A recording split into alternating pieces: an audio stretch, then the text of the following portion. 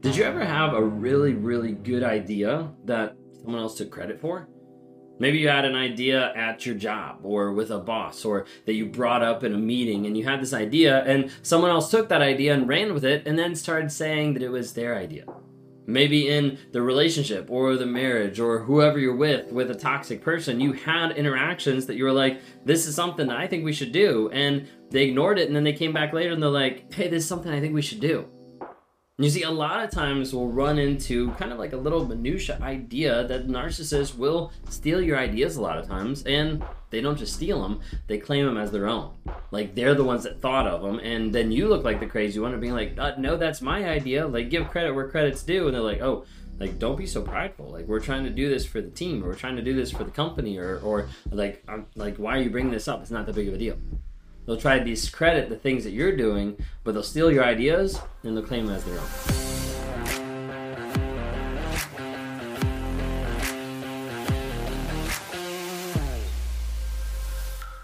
If you guys are new here, my name is Ben Taylor. I'm a self-aware narcissist on this channel to provide awareness, growth, healing, and change. We do that on all the different platforms. So if you don't follow TikTok, Instagram, Facebook, YouTube, LinkedIn, Apple Music, podcasts, all the different kinds of things. We're everywhere on social media. We're all over the place. Can't even say it all. We're all over the place under Raw Motivation. So like, rate, review, share. You never know when you share some of this stuff, like you could be saving people's lives. Like sometimes people are like, you're saving lives by providing clarity.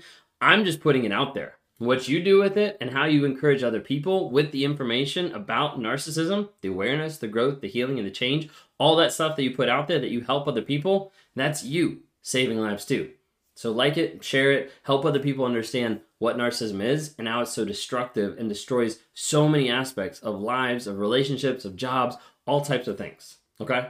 If you guys haven't had a chance to be able to check out the Narc app, go to narcapp.com. It's a great community. It's been growing and growing, and you want to get into it as soon as you can before it gets super huge. But we've got a like-minded community of people that can help give encouragement, give advice. You can take courses, track your no contact, log in on the weekly lives to get your questions answered, and then the monthly coaching calls where we bring in coaches from all across the globe to try to be able to help you increase your knowledge, your growth, your healing, and change, and continue moving forward. So super excited about that. Would love to interact with you on there. Go to narcapp.com. Stands for Narcissistic Abuse Recovery Community. narcapp.com. Okay? So check that out. If you guys haven't had a chance to be able to hear from the wife's perspective, we just launched a new podcast not too long ago. It's been absolutely blowing up. You guys have been super gracious and super kind, listening and just liking and sharing a lot of it. But you can look us up under Apple Podcasts at Trauma, Drama, and Life. That's myself and my wife, Kayla Taylor, talking to you, dropping a new episode once a week to be able to say, this is what's going on. You know, this is what's in our own life. This is how we're handling this. This is how we process this. This is about trauma bonds. This is about working together with a narcissist. All this type of stuff gets put into those. So feel free to give us more feedback, DM us, send us an email under ben@rawmotivations.com. Anything like that. We'd love to hear from you. Like it, share it, review, whatever. All right, jumping in. Narcissists that steal your ideas and then they claim as their own. Okay, so what's actually going on behind that? I think there's like two big concepts that I want to kind of start off with to give you an idea of why they steal your ideas and why they claim them as their own. The first one is narcissists don't like being wrong. Okay, if that's news to you, like that's a big concept here. Narcissists don't like being wrong. Like they can't stand it. Like, I can't justify actually being wrong with what I said. I said this, it's not that. Like, I feel bad. I don't want to actually live with that idea, so I have to gaslight. I have to take someone else's idea. I have to rage, whatever I have to do. I am not wrong. Okay? A lot of narcissists think that way, and they don't want to be able to do that because it's incongruent with how they built their mask. Of like, my mask says I need to be this way. I'm perfect. I'm right. Everything's good. Wait a second, I'm actually wrong? No. That doesn't exist. Okay, let me push that away. Let me be like, oh yeah, this is what I was going to tell you guys. You know, let me put anything I can so that I'm not wrong. In our marriage, there was a lot of times that I would actually get to the place where I might be proved that I was wrong, or there might be something that I could see the data that I was wrong, but would I admit it? No. A lot of times you'll have a narcissist that even if they're faced with the proof right in front of their face, they won't actually say that they're wrong. And a lot of times they're running away from that truth of actually being wrong because they can't actually stomach the fact that they're wrong. For me, it was almost like the idea that I couldn't even say the words. I think the closest I might have got the first like 5 years of marriage was like I was maybe less right, but I would never actually say I was wrong. That seemed almost impossible because it wasn't who I was. Okay? It was who I thought I was. That was perfect, but it wasn't who I actually was. So I didn't want to own up to the fact that I was actually wrong.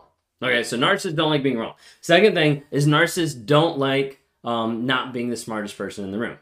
Okay, so like a lot of narcissism has to do with the ego, the entitlement of like, I have to be the best person ever. I have to be the smartest person in the room. You see this with the overt, but you also see it with the covert. They'll like kind of slyly be in there, maybe more on the side, maybe more of a side piece to what's going on, but they still think in their mind, I'm the smartest person in the room. So as a result, you get to the place where you start either putting down overtly or covertly another person, or you try to get to the place where you one up. Like I'm better than you because of this. You know, the song, like anything you can do, I can do better. Like that, perfect. Narcissist mantra. Like the idea of like, I'm the smartest, I'm the best. I don't like having someone else come up with ideas that are better than mine. So therefore, those ideas either are awful or those ideas are now mine.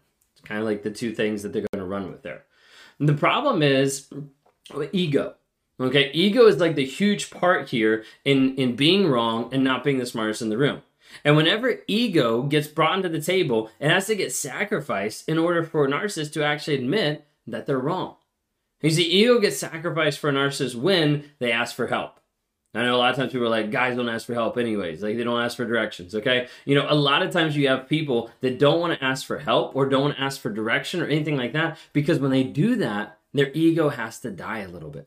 Like they have to put it down a little bit and be like, hey, I actually don't know everything. Like I actually don't know what I'm doing, don't know the best idea. I need help. And that is where the ego starts to die a little bit. A lot of times ego also gets sacrificed when a narcissist is looking for input. Like to actually value and put a emphasis on someone else's opinion is really hard for a narcissist to do because why? They already think that they have the best opinion in the world. They already think that their logic is impeccable. They already think that they're the best and the smartest person there. So actually, why would I stoop myself down to someone else's level to ask their opinion when I know it's going to be an awful opinion because my opinion is best? Okay, and so in order to do that, like the pride has to be able to be put down. Of like, I have to lower my pride and actually say, hey, I can actually ask someone else for input. Another thing is ego gets sacrificed when a narcissist understands that another person's idea is better than their own. Because that's when the ego has to die there because I'm not the best. And like that is a super, super hard thing to do because a narcissist wants and thinks and puts the idea in the mask of I am the best person there. And when they start to realize that, that is a huge part that ego has to be sacrificed in order to go through that.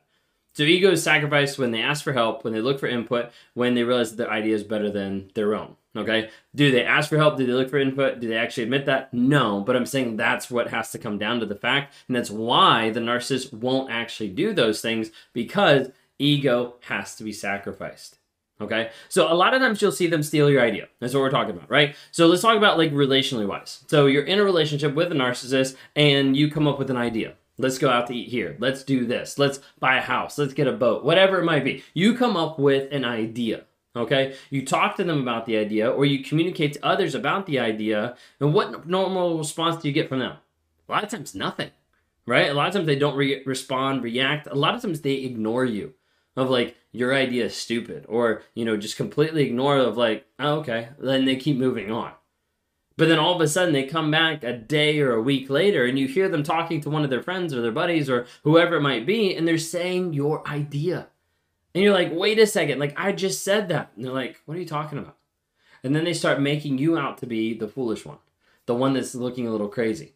Because then they pretend it's their idea, take all the credit, and try to move on, making themselves feel like they're the best person ever. Sometimes you'll have them steal your idea work-wise. So if you're in the work environment, they'll steal your idea, and then when you start to get upset, they'll be like, no, it's for the team. Like, why would you do that? Like, this is for the whole company.